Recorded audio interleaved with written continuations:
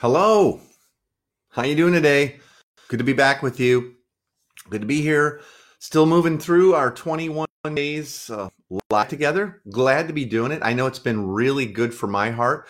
I don't know what day number I'm on. I think I'm kind of scheduled to be live throughout the rest of this week. We'll add up to 21 days, I think, on Sunday. But guess what? When we started a couple weeks ago, even though there was a lot of craziness going on in the world and we'd heard about the coronavirus and there was a couple of cases starting to happen, it was not like this where pretty much everything is shut down, right? So for me, it's been wonderful to be here with you and talk to you and receive comments and notes and emails and messages and all that stuff in connection to these things. And so I'm grateful for that. I've just finished up talking through the 6 discipleship rhythms that are happening in everyday life for everyone and ways we can still continue, even though it's a little different right now, to see discipleship fit into everyday life with folks, right? Go back and watch some of those videos if you haven't. They're all short, right? 8 or 10 minutes, something like that. And the week before that, I talked about our gospel identity and the importance of believing who God says we are as a family of missionary servants now sent as disciples who make disciples. Now, today I was thinking about some of the things that are coming in and comments and conversations I'm having with people that we're coaching, because Tina and we coach a whole lot of people, regular people, pastors and their wives, leaders, small group leaders, missional leaders, in everyday discipleship and helping to make disciples and multiply community and disciples. And I know right now a lot of churches are trying to figure out what's next, right? What's going on. And then even now, as people are kind of like, well, we can't even gather up on Sundays. What are we doing and what should we be focused on? Is it just kind of hunkering down and waiting? And so I was thinking through this question of right now, should we be focused on discipleship or evangelism? Should our focus when we are with people and interactions we have, should it be discipleship or evangelism? Right. And I think from a dominant understanding of things, the church always goes evangelism first. Right. And then maybe we get around to discipleship. But I wanted to talk about this because you're still going to be interacting with people. I know it's not in as big of groups, but even yesterday, as Tina and I were out walking around our neighborhood and we were handing out flyers and putting flyers on mailboxes and doors and everything, letting people know we're here to help in case they need help. And though we don't have a crazy stockpile, we're willing to share and all that. And so as we were walking around, we ran into all kinds of people. And so is our focus, our daily focus, like commiseration with people, or should it be evangelism, or should it be discipleship? And what's the difference? And, for a lot of us, I think what the church sort of taught me growing up was evangelism was sort of talk to people about God a little bit, enough to get them to church with me. And then the professionals will take over. Well, guess what? That's broken right now. We don't have that. We don't have the opportunity. And you're probably not going to run into a neighbor who's scared and fearful and social distancing and all that and say, hey, you want to get online with me and watch the pastor talk in a live stream? I mean, that's even one step removed and maybe even weirder for people, because they could always get online and watch plenty of Christian stuff and Christian TV and all, right? And so I wanted to talk today a little bit about what should our focus be? And real quick, I'm just going to give you some handles and food for thought on this, okay? And how I kind of see this and how the gospel speaks into this, okay? For many of us, we see evangelism as what happens, in other words, the words or events or activities that bring us or help bring others to a point of belief or faith, right? That's what evangelism is. Faith in Christ. And in contrast, though, we usually understand discipleship to be this process for growth in our Christian lives after we've come to faith or after someone comes to faith. Sort of evangelism gets us in the door, and then hopefully the work of discipleship begins, right? That's how we've traditionally looked at it. So evangelism sort of precedes, leads to a point of conversion, and then discipleship kicks in. But let's take a little closer look at this, okay? Maybe I want to ask, are we doing this whole thing out of order? And does that give us some great insight into what we're facing today, right? Think about this. Another word for faith is belief. And the Bible clearly teaches that all sin comes from not believing what is true about God. Go look it up, Romans 14:23 and elsewhere, right? So discipleship, or what's sometimes called sanctification, And this is how we've articulated it. You've probably heard me say this.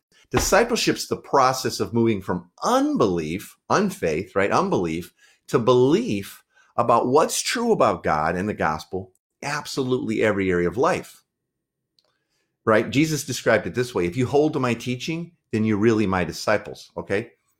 Pretty clear and simple. But then Jesus went on to say something really interesting. I think, okay, this is all found in John 8, verses 31 and 32, right? He says, if you'll be my disciple, hold to my teachings, be my disciples. Then he goes on, then you'll know the truth, and the truth will set you free. So in Jesus' view, if I'm reading this right, the whole thing starts with learning to follow him, becoming his disciple, living in his ways. And as we enter that process, that's the huge then in that verse. And as a result of it, our lives are then transformed and we're set free from guilt and shame and the weight of sin. See what's going on there? This is what discipleship is all about. According to Jesus, we're discipled to the truth about him, about his Father, about the kingdom, about sin and forgiveness, but we're discipled to that truth that sets us free. And I think in my experience, we've often done the whole process backwards. We expect people to first believe what we tell them is truth, and then we try to lead them in the Jesus in their heart prayer so they can get saved, get set free, and then maybe we start to disciple them. But most people have never been discipled themselves in the church, and so they don't really move into very active discipleship. Again, they kind of assume that'll happen at the church building, but that's not going to happen, at least not right now. And unfortunately, for a lot of churches, it hasn't happened. Okay. So did Jesus call his disciples to follow him and do life with him after they got saved or believed? No. See, he called them to walk with him and walk in his ways and do life, right? For 3 years as they came to know the truth and experience the kingdom of God at hand. Jesus says the kingdom is among you now. It's here. And this is what led to their transformation, their freedom. And so I want in Jesus' mind, what he did was he thought, and what he commanded to us was discipleship leads to the truth that sets us free in every area of life that leads to freedom, right? That's the process. It's not the other way around. I think we've been doing this backwards. So which is most important right now? Like today, as we're facing great fears and people who are trying to socially isolate, and we're even being told to. And even though it says, well, groups of 10 or less, some people are going like none, 0. I think that if we focus on Jesus' model and discipleship is helping people move from unbelief to belief in the gospel right now, we're accomplishing both at the same time. I think we're evangelizing them. What's evangel? The good news. We're good newsing them as we walk in the ways of Jesus with them, help them see, right, the truth as they walk in those ways and get set free. What does that look like? Well, that might look different for you than me. But part of what that looked like yesterday was Tina and I walking around our neighborhood and putting flyers on doors and posting them on all our sort of neighborhood big mailboxes where we all can drive up and get our mail and all that, and posting it on our Facebook group and texting people and all, letting them know that we're here for them, that we're praying for them, that if they need someone to talk to, we're all healthy and safe and they're free to come over, that we'll share our stuff if they run out. If they need something from the store, they're afraid of that. We'll go for them. It's okay. Right. And so what are we helping people do? Is that evangelism? Yeah, because it's good news to them because of what Christ has done in us. We don't have to fear these things. We're not freaking on this. We're being careful, but we're not fearing. We're not living in fear. And it's helping move them from unbelief to belief that God's kids are not living in fear and they're not afraid, and that God is higher, that Dad is sovereign, that Dad's in control.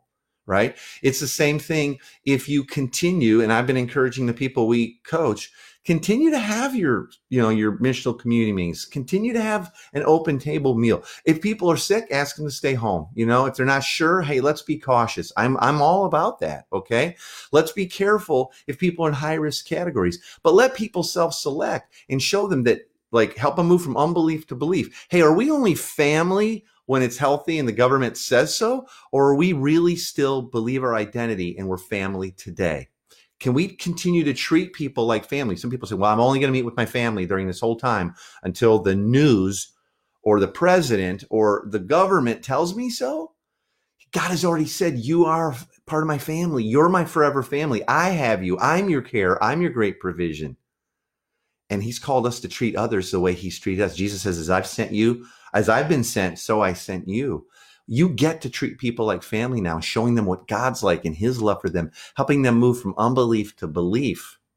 That's discipleship and evangelism all rolled up into one. And I think really that's our call in life all the time. But boy, oh boy, is that important to remember now, today, as we're faced, with all this, health scare and true risk and fear and distancing.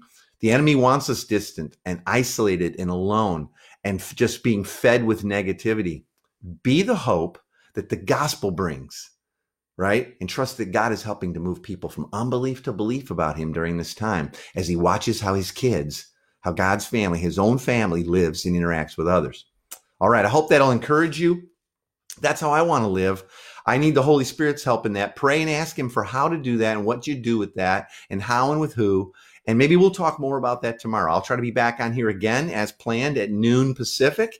And if you've got any questions at all, please post them down below. Any comments on how you're doing this, post them down below. If you think I'm crazy and full of nuts, post that. That's okay. We're here for each other. If I can help you in any way, mapping this out or how to lead your communities well, not just going live stream of the show, but how to really see discipleship and evangelism all rolled into one at this time, please hit me up, okay? I'm very easy to find. You can just email me at Caesar@123lifeschool.com. There's my personal email address. I'm just throwing it out there. Just spell Caesar like the Bible or the pizza or the salad dressing. Caesar@123lifeschool.com. Let me know, or you can direct message me on Facebook if I can help you in any way. Okay. And I'd love to be able to walk with you. I'm happy to hop on a phone call or whatever we do to encourage you and help you gospel disciple people right now as we're facing all this. Okay. I'll see you soon. I look forward to it. I hope you're well. I'm praying for all you. Pray for Tina and I as well. Right? Love you.